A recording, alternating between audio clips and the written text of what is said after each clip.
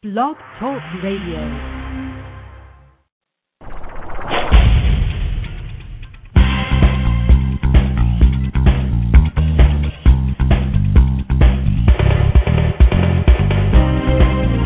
Notice that God is all around you, in everyone and everything.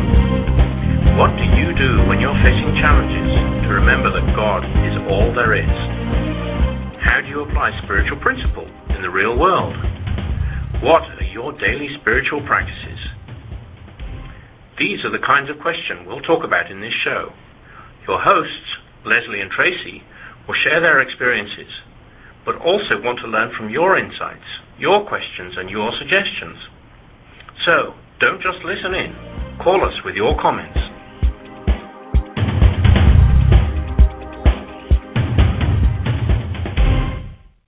Good morning. Are you ready to say yes to Spirit?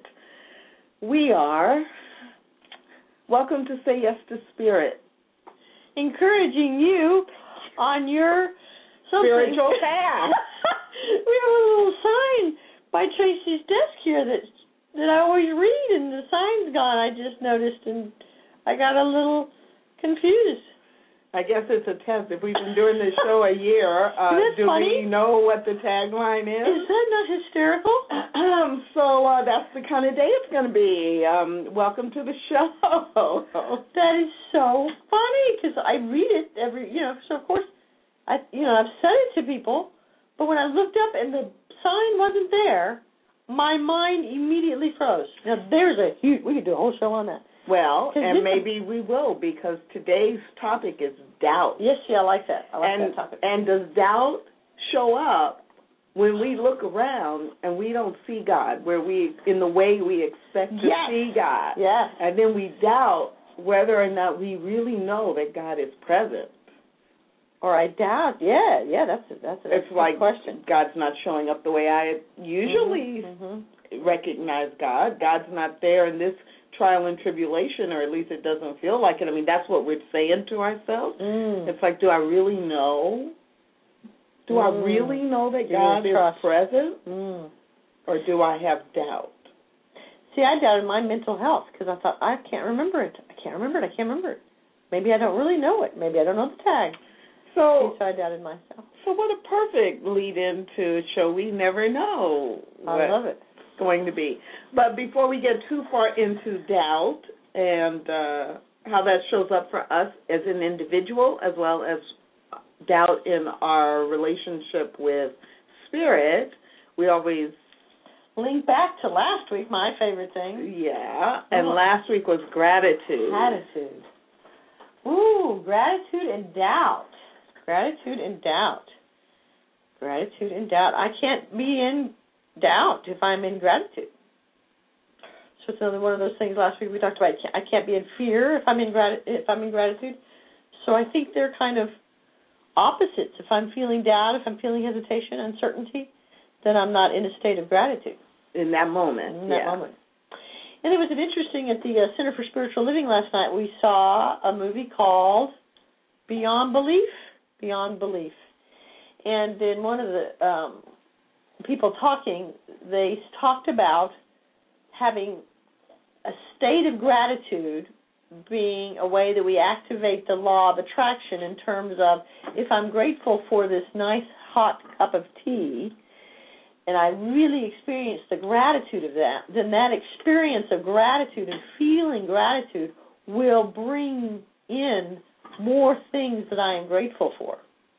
So if I can learn this state of real deep gratitude for the simplest of things, then I'm actually drawing in the experience of gratitude, so then the universe will start manifesting all these wonderful things that I'll be grateful for. Yeah, and it's like what I talked about last week with the spiritual emotion of gratitude. Ooh. So right. not just saying thank you, but when we feel the emotion of it and build on that is really what, praying without ceasing is about. That's really what the walking in spirit about. And I agree with the connection that the film made, that with law of attraction, when you, the more you are living from that emotion of gratitude, the more the universe has to say, oh, okay, she wants to feel like that. What else can I give her that will make her feel that way? You know, I don't think I have written down anything that we've said in months, but I am writing that down. Emotion of gratitude. Spiritual emotion. The spiritual emotion of gratitude. Love it. Love it, love it. So what does it mean that you haven't written down anything that we've said? I mean, you know, could the listener who's listening for the first time think that, oh, well, you know, for months there hasn't been any value in this show? I was hoping they would just think I was so evolved that, you know, I knew everything. Well, that is another way to think about it. But let's take a break, and then we'll come back and talk about doubt.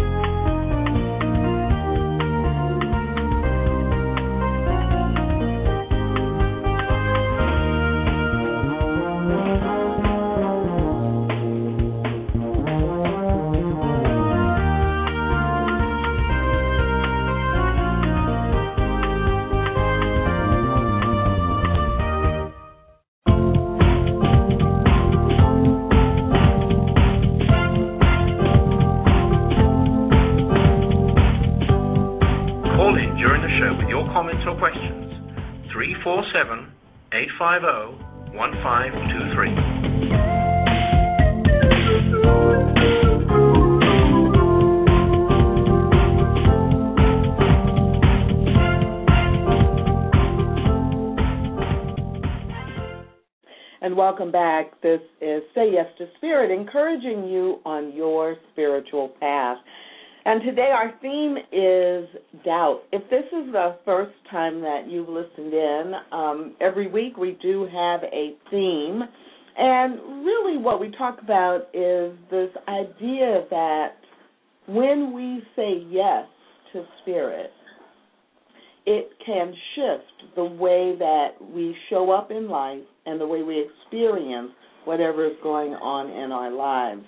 And the purpose of having a theme each week is for us to really stop and think about, does saying yes to Spirit apply to every part of our experience that we call life? So we've had all kinds of themes, and I encourage you to go to the archive and just scan it for different topics to see if there's a theme that really grabs you. But today our theme is doubt. And one of the things that I love about doing this in all of my evolved state is that we pick topics that normally many times I don't hear talked about in settings in terms of a spiritual setting. These topics of doubt and the topics of work and the topics of, you know, some of these other things that really, as you said, the idea is every nook and cranny of our life are we saying yes to Spirit. So if I'm in a situation where I'm feeling doubt, where I'm in a situation where I'm feeling like this is just too much work, can I take that attitude of saying yes to Spirit and shine that light and look at that thing in terms of how can I say yes to Spirit and how can that shift every experience? And that, you know, it's a powerful, and look at my, you know me well enough, but most listeners, I am the less evolved of most, so, you know, I need that reminder. But it's so interesting to keep the focus on, the ritual on, the routine on, doing it day after day after day, and that's the trick. That's the trick, I think. So how long are you going to tell yourself this story that you're the less evolved? Yeah, you know, that's my shtick. Yeah. That's my shtick. That's what I think is, you know, kind of fun. Because if I'm really, you know, as evolved as I am, then I'd have to be responsible and accountable and do, you know, amazing things. So, you know, I'm okay in my stick so far, right? Okay. That's not the theme for today. Doubt is the thing. We're back to doubt. And this quote from Thomas Jefferson might give us some place to go. Question with boldness even the existence of a God, because if there be one, he must more approve of the homage of reason than that of blindfolded fear. Question with boldness even the existence of a God, because if there be one, he must more approve of the homage from reason than that of blindfolded fear. And the reason that grabbed my attention was I remember growing up, if at least I had the feeling of if you even thought you doubted there was a God, you might be struck by lightning, or it was a fearful approach that just in blindfolded fear, from fear, I'm going to believe there's a God. And that wasn't, my total experience, because I got a lot of lessons about God is love, but the idea that if you even doubted for a moment, you would be like killed, obliterated, you wouldn't exist anymore. God demanded this. And the Thomas Jefferson quote really, says, no, question it, because if you believe it, because you have answered any questions you have about it, that belief would be stronger and more welcome. Yes. Versus I have questions, but I dare not even ask them, think about them. I love that. And doesn't it even imply in there that a God that would want just blind faith out of fear really isn't a God I'd want to follow anyway? Because the God I would want to follow would be the God that would want to question and doubt and curiosity and ponder and wonder and flip around and be there through all of that. And be there through all of that. So, anyway, that particular quote just jumped out at me. And so in terms of, it's funny, thinking about doubt, I didn't even think about the fear, of God and the traditional thought that we can't doubt him, and if we doubt his ways, then we will be punished or something bad will happen. Right. And that is really deep. Yeah. And that doesn't come up very much, at least for me now, because I don't believe in a God that punishes. But thinking about it as a kid, there was a lot of discouragement about having doubt, and there was a lot of judgment if anybody thought someone else had a doubt. And so it is and then I do remember when I was in my late teens and early 20s and started really studying comparative religions and learning more about other religions, that there was that sense of what are you? You can't be doubting God, and none of those other religions have the real God, just ours. And so there was a lot of heaviness around that. But I don't think any person, no matter how deeply religious or deeply spiritual they are, well, I won't go deeply spiritual. No matter how deeply religious they are, at some point that something happens and they have that question, is there a God, or where I know there's a God, has God forsaken me? Oh, yeah. That feeling, and that's a form of doubt. Right.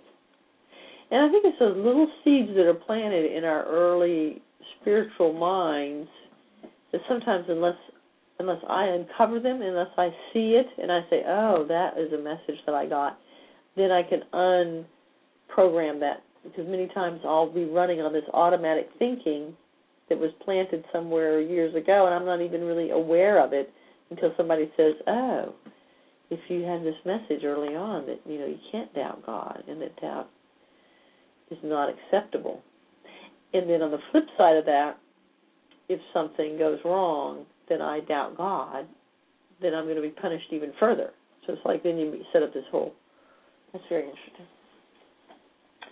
And Tracy, do you have any experiences of doubting God? How that applies to your life? Oh, sure. I mean, I think growing up, I think a lot of that experience is a lot of the experience, no matter how you're raised, but especially I was raised in a church environment and going to church, being involved in activities at church, and mostly it was a very loving experience and very nurturing experience. And when individual things would happen, from as, big as dealing with racism, is there really a God? I mean, how can there be a God and have allowed slavery? Is there really a God? How could there be a God the God that I'm being told about, how could that energy, that person, that spirit, how could that entity allow in the United States for there to be black fountains and white fountains and stores and restaurants that my family can't go to just because of the color of our skin? So, I mean, I have a lot of doubt around that growing up. And so, and I, would always come around to, isn't this interesting? This is not God's doing. This is man's doing. Nice, yes. And God has given man the power to make decisions, and this is man's doing. And, in fact, suffering through slavery or conquering slavery and surviving versus suffering and passing on really strong values. I mean, there's a whole mythology that is somewhat supported by fact, but it's still become a mythology about, I have a lot of pride in being African American because I come from people who survived the unsurvivable, right, and had hopes for the future generations, and that's why I'm here. Right.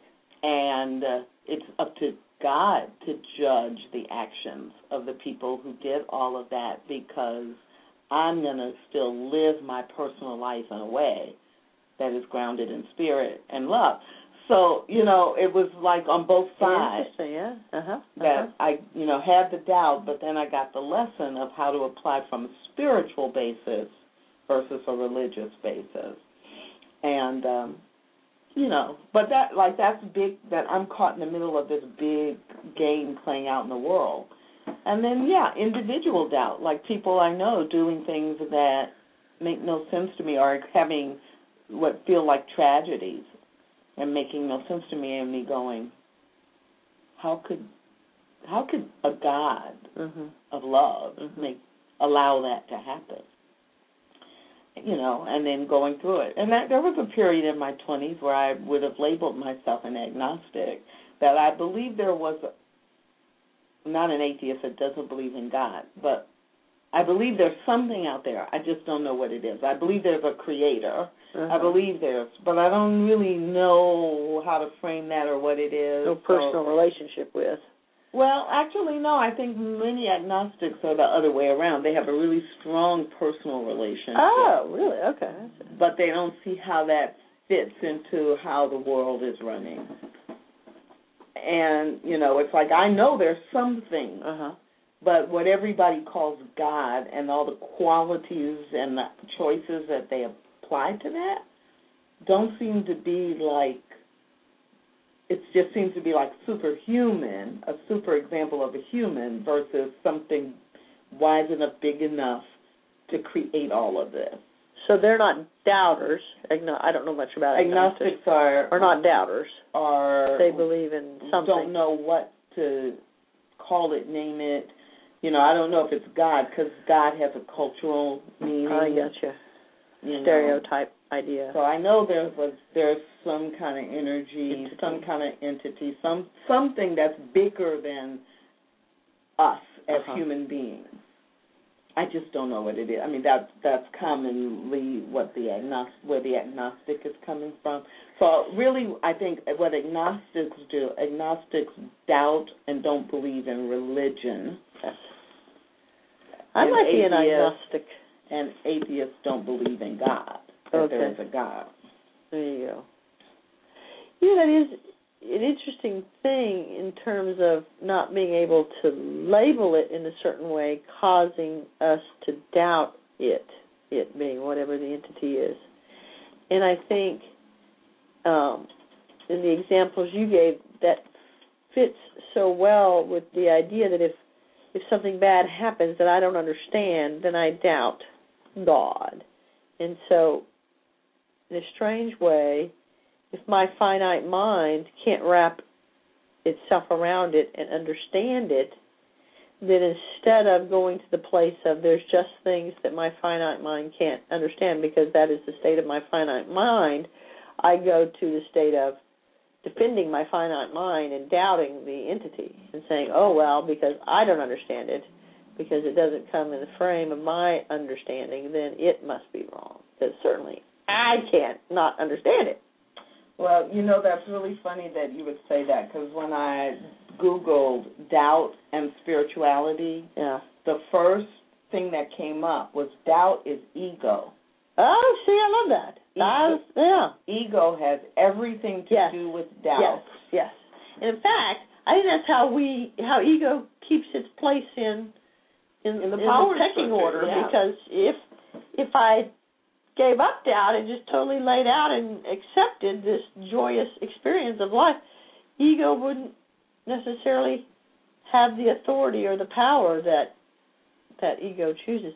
And, the 12 steps saying ego easing God out, that's a classic thing for ego. Interesting. Is there something else in there on the ego? It's an article on the website Spirituality for Living, and ego has everything to do with doubt. The world doesn't truly give you bad choices; it just gives you choices, and whether they are good or bad depends on your view, where you're at. Doubt and ego are identical. Ooh. Ego is an idea of self, inherently limiting, and doubt is the process of finding those limitations. Ooh, I love that. And in fact, that's exactly it in the show. That's it. Oh yeah, we'll just play music or something for the next 40 Write that down. Take that into contemplative meditation. That's really powerful. It is, and I've never been to this website before, Spirituality for Living. We live our ideas, science, mysticism, spirituality, consciousness. I like it. Written by someone who refers to themselves as Dragon Intuitive. Travis Saunders, the Dragon Intuitive. That reminds me, I'm just all about this movie last night, but there was discussion afterwards, and one of the women in the audience, Priscilla, give a little shout-out to Priscilla. Yay, Priscilla, we love you. Somebody asked the question about intuition, and how do you know when it's intuition, and how do you know when it's just your own thinking? And she gave the example of, for her, when it's her intuition. Priscilla gave that response? Yes, Priscilla gave the response. Good point. Thank you for clarifying that. That's exactly right. Someone, I don't know the name, asked the question. There you go. And then Priscilla said this is how she kind of comes into understanding if it's intuition or her own thinking. And when she said it's intuition, it's a clear thought. It's a clear knowing. It's a knowing. And then these thoughts come in saying, oh, no, that can't be right. Oh, no, that's probably wrong. Oh, you haven't thought that before. Why are you thinking that now? And she said that that's kind of the ego coming in to debate or question, try to pull her away from this intuitive knowing, oh, no, I need to do this, even though it makes no sense. The intuition is do it. And then the ego comes in with these doubting Thomas kind of, oh, that's silly, or why are you thinking that now? And so for her, she said exactly what, as I'm understanding that quote is that when we are really living in that God state of mind, that Christ consciousness, our ego, our doubt comes in and tries to pull us out of that. And so there's that kind of, I don't want to use the word battle, but there's that moment of choice that we can say, man, I don't know why I look like I'm going down this dead-end road because it's got, trees and brush and leaves all over it, but this is where my intuition says go. And, devil, get thee behind me. Isn't that a good thing? ego. We can say, ego, get thee behind me, and just step out into faith and say yes to Spirit. Yeah, there you go. Of course. Yeah. Interesting. Yeah. And, back when we did the show on ego, which is interesting that we neither one of us thought about this connection until we started talking about it today. But, that whole idea that ego is not, it is also not bad. Ego thinks it's protecting us. Ego thinks it's, this is what you've been doing for the last 30 years, and so clearly that must be the way your life is supposed to be. So ego knows what the guardrails are to keep us having that same experience, and it's just doing its job, saying, "Oh no, you're getting ready to cross the line here. Come on back." And sometimes that's really helpful for us, day to day, until we decide that we want something different. Ego doesn't know that. And there's a lot of talk about ego not wanting to lose its identity, right? In terms of once I start to grow and glow, let's write that down, grow and glow, then ego gets very nervous. Right. Ego gets very nervous. But you're right, ego absolutely, the initial design of our psyche, I think, is to protect, and it absolutely believes it has its higher, it wants us to believe, let me back up because I don't think I'll say this. It wants us to believe that it has our higher good, but actually it has its own higher good. Ego is kind of the seed of selfishness, I think. And really what it wants to do is to make us believe that it's taking care of us when really it's taking care of itself and fighting for its own survival. I don't know if that makes sense. But I think it's very deep, if we think of it. It's all very, and it's interesting to me, you said something, you said neither one of us had thought about the ego in terms of, in contrast or, connecting that to doubt until we started talking about it. And that is exactly right. And that's why I love the show, and that's why I love community, and that's why I encourage anybody that, listens to this show to get into community, have these philosophical discussions, these debates. I mean, one of the things I think that's really missing in our overall culture is sitting down and having sort of philosophical. I remember stories of like in Einstein's day, they'd have coffee at night and they just have these meetings, and you hear about Ernest Holmes, the founder of Science of the Mind, and reading stories about him.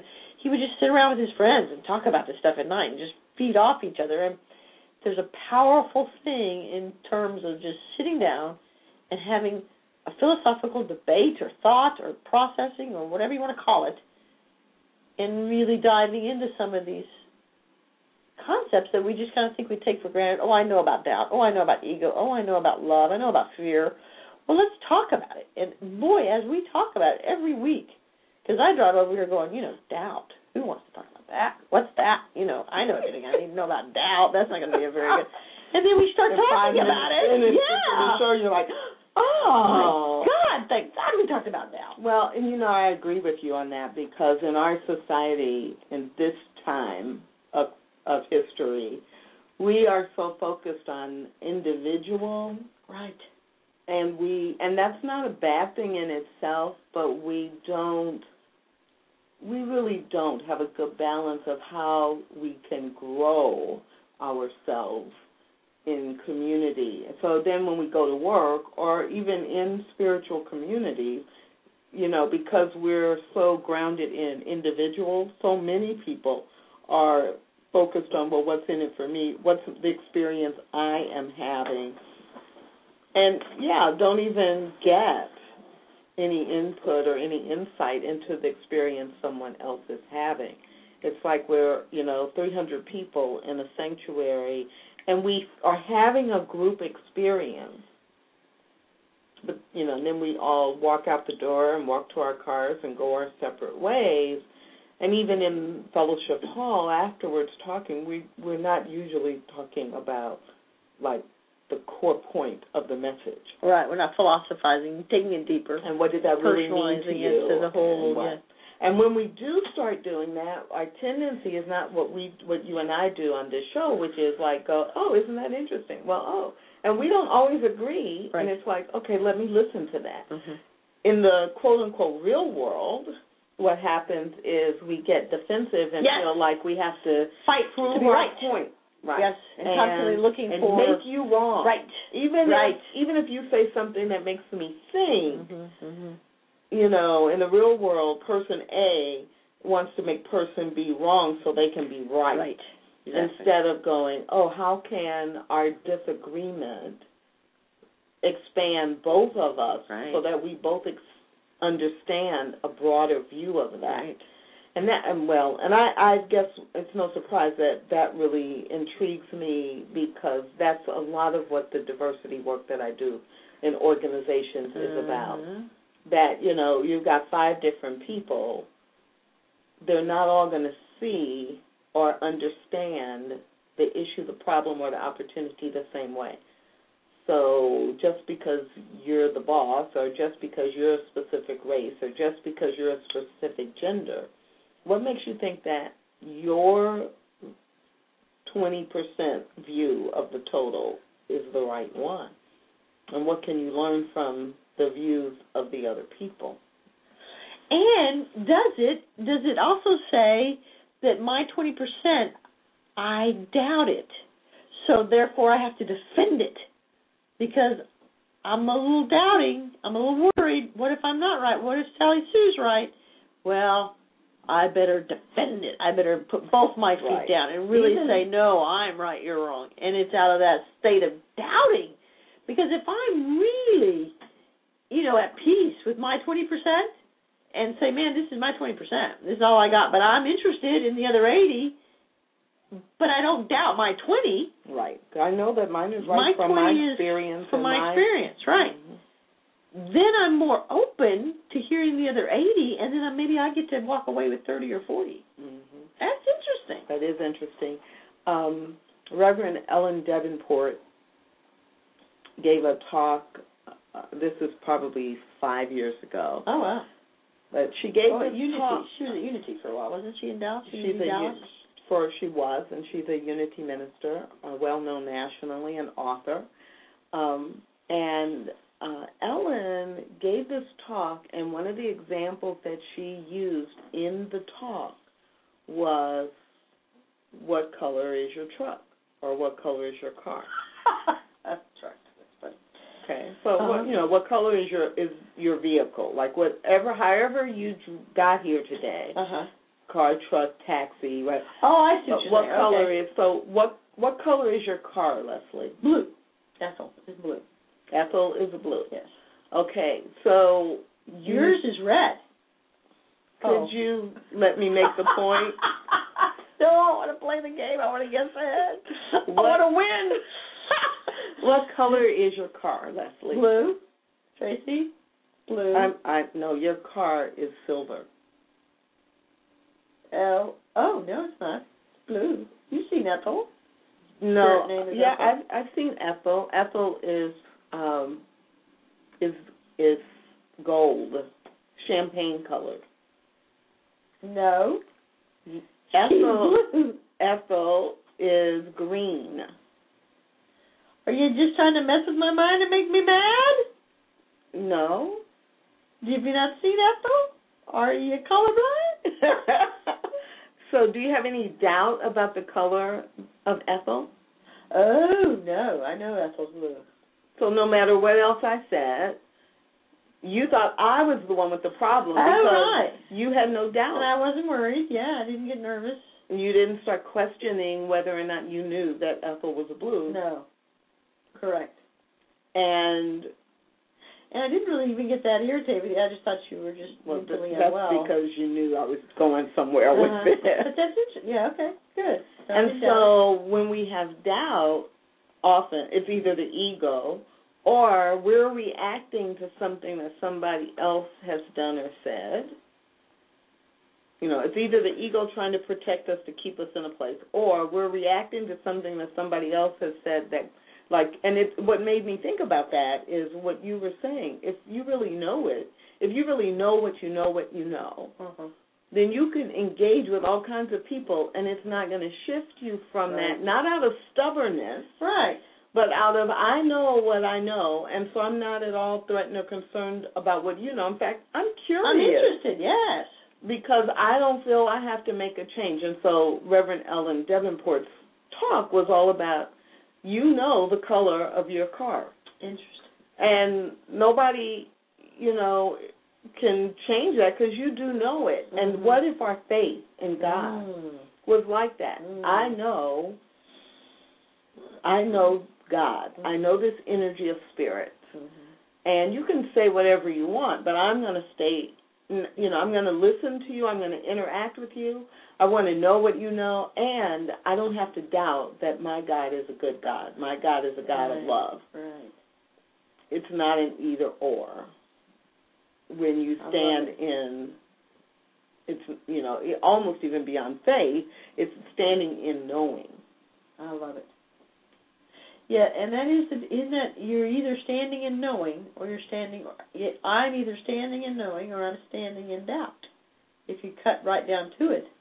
Yeah, we can label it a lot of things. We can say we're curious. We can label it in I'm growing. Yeah, I'm growing. And growing comes from I doubt what I know, and sometimes I doubt what I know and I know more so that I can go to the next place.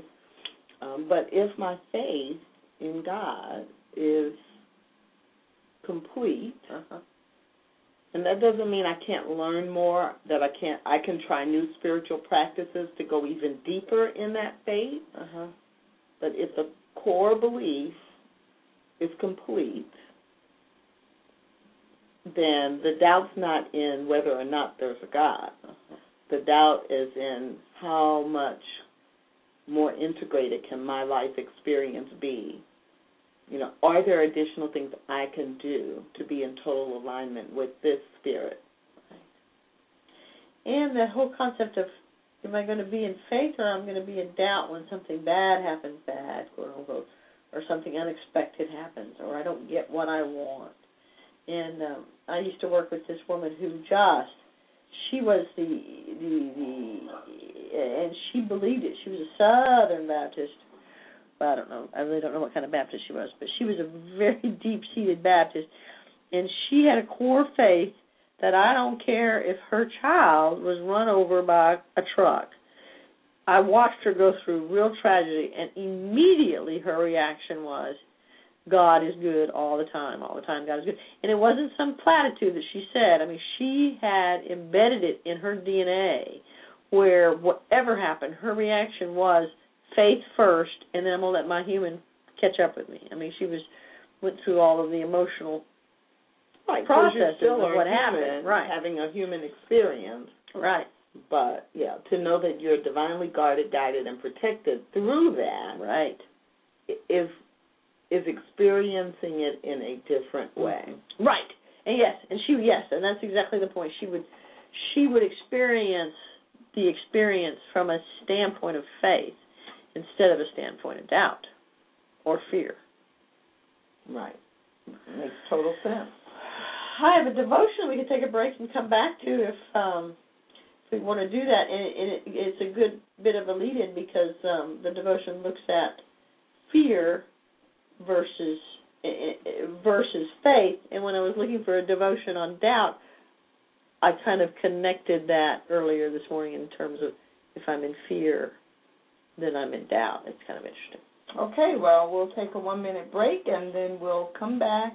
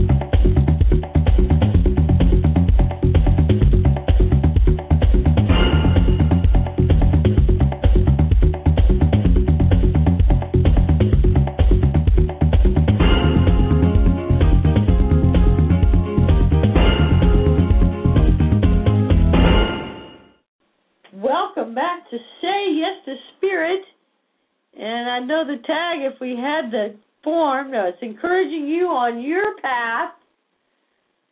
What's the lesson?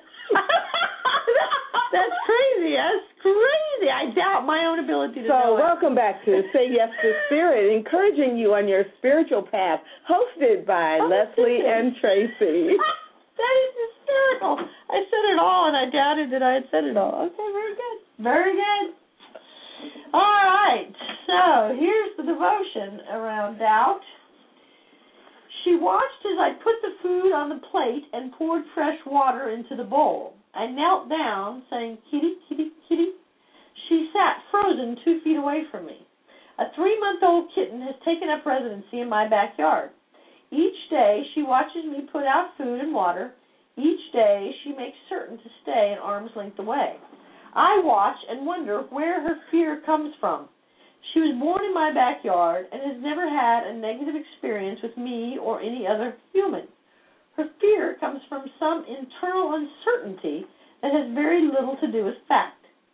I have a hunch God watches me sitting in frozen anticipation, understanding my fear has very little to do with fact. As I watch the universe put out food and water for me every day, I react from some internal uncertainty that there may not be enough food and water for tomorrow, that I might miss out on the food and water for today, or that someone else may take my food or water. Just like that kitten, my needs are guaranteed to be taken care of. But if I am sitting frozen in fear, that offers me little relief. It is up to me to let fear go and walk towards the reassuring sound of the universe saying, "Kitty, kitty, kitty." I love that one, and totally agree with it, that it is so true that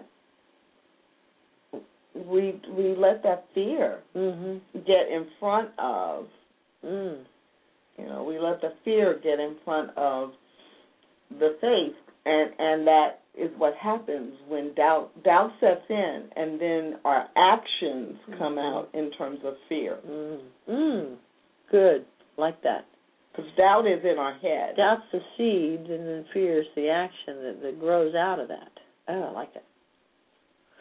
And I like the idea of the visualization of we're putting that doubt or that fear in front of faith, because the doubt is not changing the faith. The doubt is not changing the presence of God giving me the food and water every day, metaphorically in every way. That is a given. My fear and doubt comes in, steps in between, sets up a veil, sets up a dark cloud, sets up whatever it is we want to think of it. Works for you. Right. And we then see the image and we think that's all there is, and we think, where did the food and water go? But it's still there. It's always there. This is good. We should write this stuff down. So what about this image? So for whatever reason, as we were doing images just and then I saw like a sandwich. And so, if God is one piece of bread and you're the other piece of bread, it's like, what's the filling in your sandwich? Ooh. Is it faith? Is it fear? Is it doubt? Is it trust? Is it love? I mean, what's the filling in your sandwich today? What sandwich are you eating today?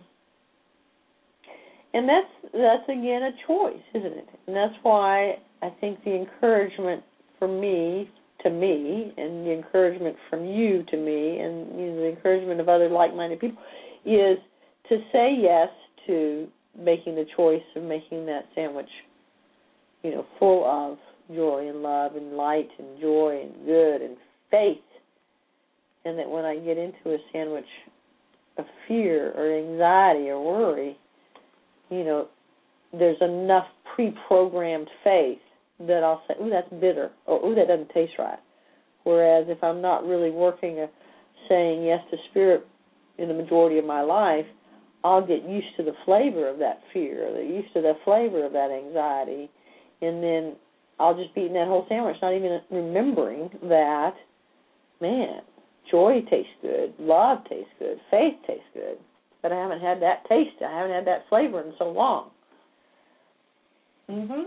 And we could just take this metaphor on infinitum, because I am gained so much weight, and I eat all this bad food, crappy food, but it tastes so good now. When I eat a fruit, like I ate an orange the other day, I was like, oh my goodness, that tastes bad. Really? I mean, I've gotten so out of whack in my eating that the healthy food actually tastes bad because it's so unusual. And really, when we get so out of whack in our spirituality, when we start having to get into a practice or starting needing to get back into the routine of something positive, there's an initial, don't like it, don't want it, don't need it. And we have to fight through that to remind ourselves, no, this is an orange, this is from the earth, this is from God. And I like oranges, this is good for me. And then I have done this enough in my life that I understand, literally, the orange will then start to taste good after several times of starting to eat it.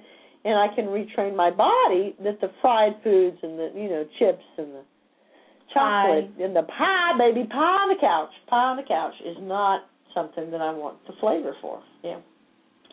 Powerful. We just never know. If you're listening to us for the first time, you just know. We never, ever know. Never, ever know where our conversation will take us. But what we hope is that by listening to real people talk about real concerns and real opportunities in life, that you also are able to make the connection, and you may be listening to this and coming up with your own metaphor, your own image that really works for you based on something that's going on in your life. We often joke about, the tagline is encouraging you on your spiritual path, when really all what we want to do is encourage ourselves. That's right. Right. It's like, and if it encourages somebody else, well, that's icing on the cake. And, we talk about spiritual practices. We try to talk about that each week. And the spiritual practice of having some routine connection to someone. You and I have had this routine now for almost a year.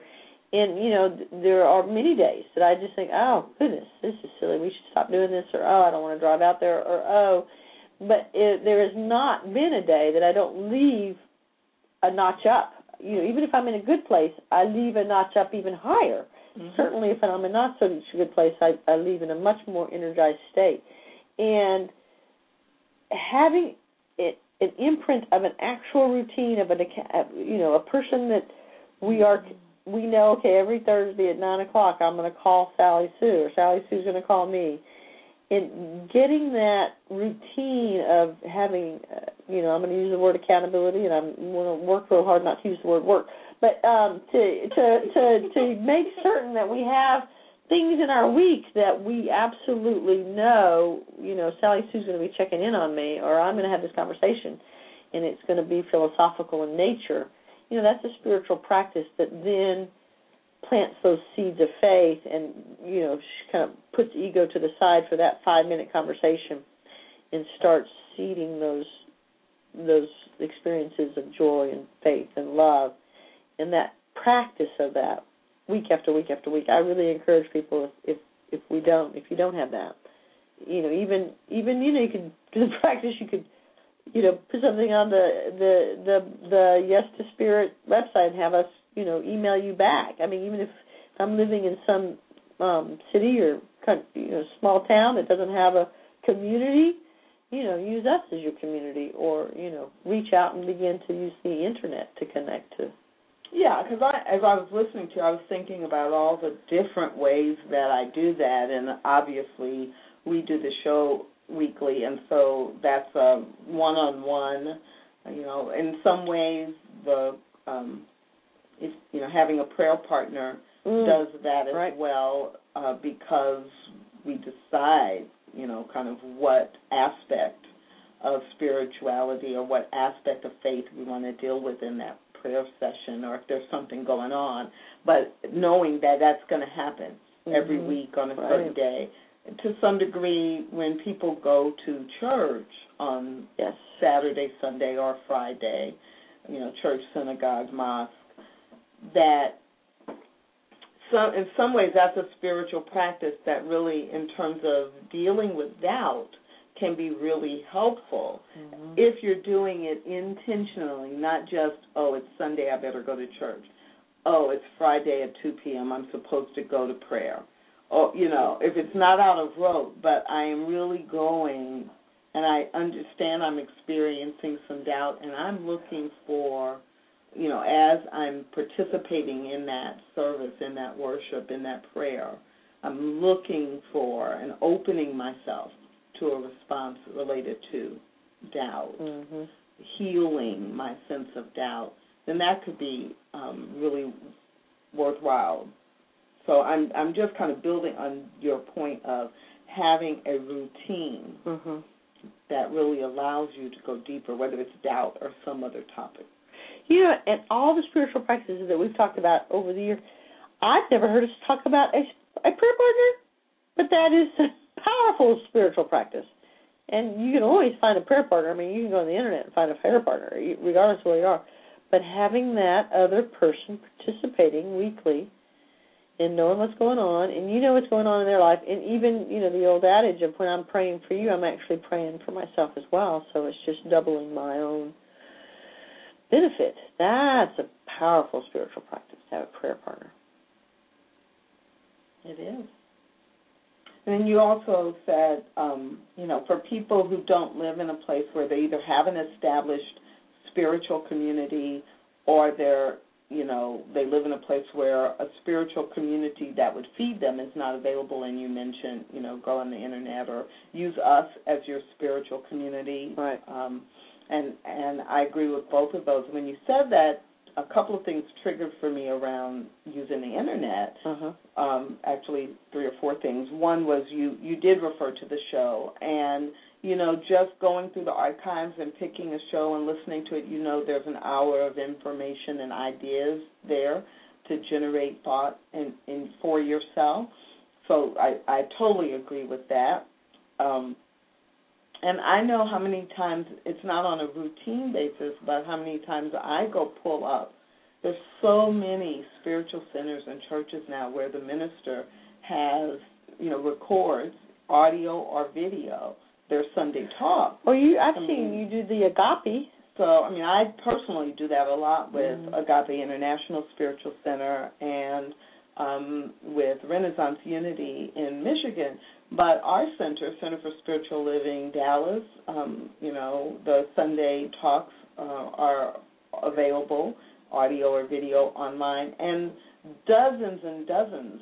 When I'm traveling, when I know I'm going to be traveling to a city, I'll often go online and find, the Unity churches and the centers, the Science of Mind centers.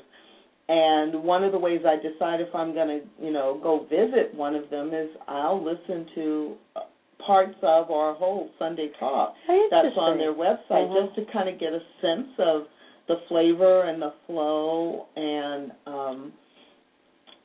and so many centers, if you have whatever your spiritual path is, whatever your faith practices are and your beliefs are, on the Internet now there is no shortage of spiritual leaders or churches or spiritual centers that have messages online for your youth. And if you look at it that way, it's for your youth, so use it. Right. And then the other thing that came to mind was, no matter, where you are, the meetup.com. If you're looking for, you really want to have a personal interaction with a group of people, then, go to meetup.com and see. I know here in the Dallas-Fort Worth area in North Texas, there are dozens, if not hundreds. Actually, if I say spirituality, meditation, and religion, if I just took those 3, there are hundreds of meetup groups. And so... Is that a national thing?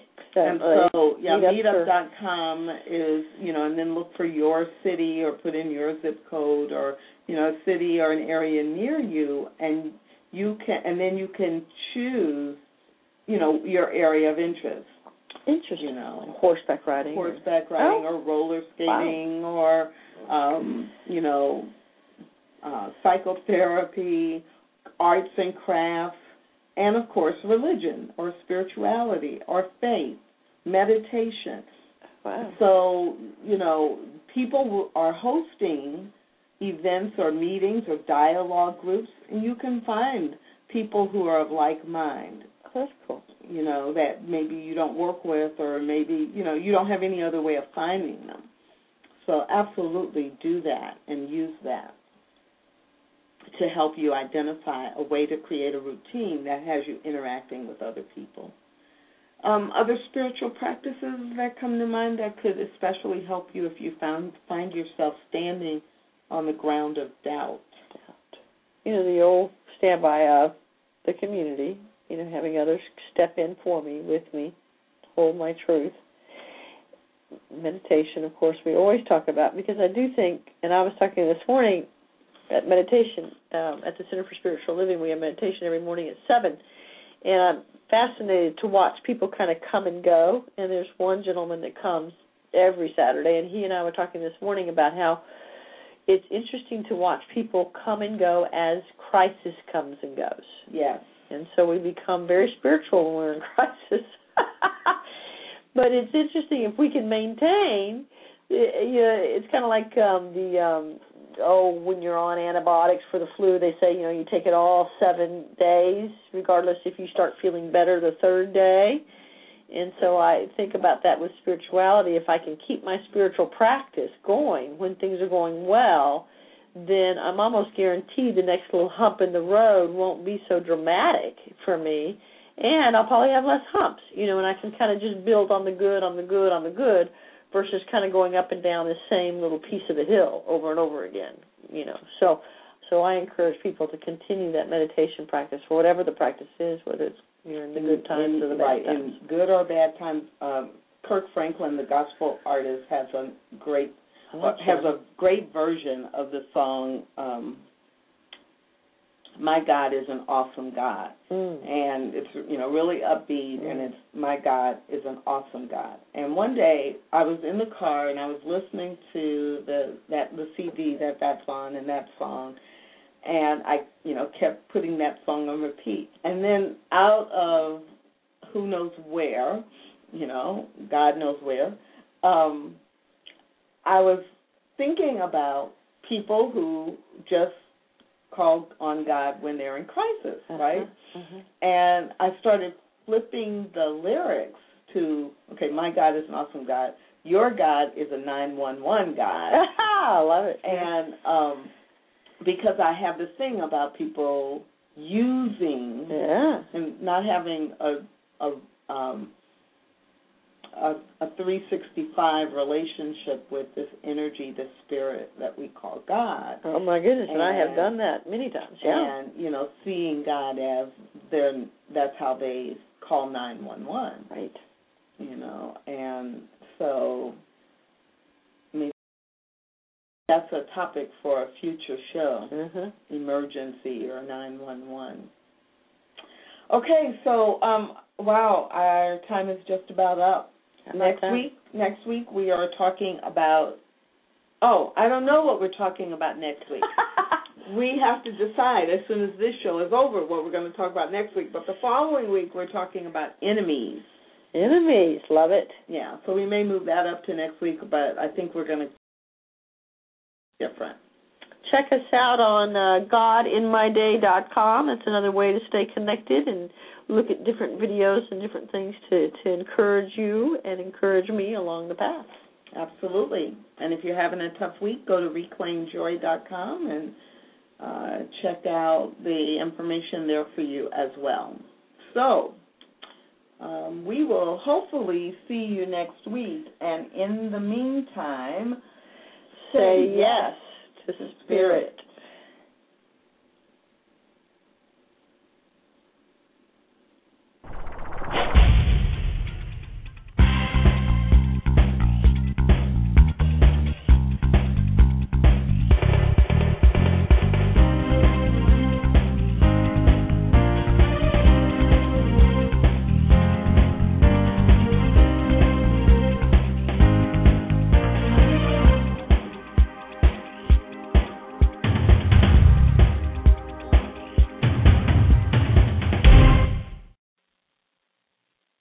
had listened to those seminars, and you had 24 hours to listen to it free.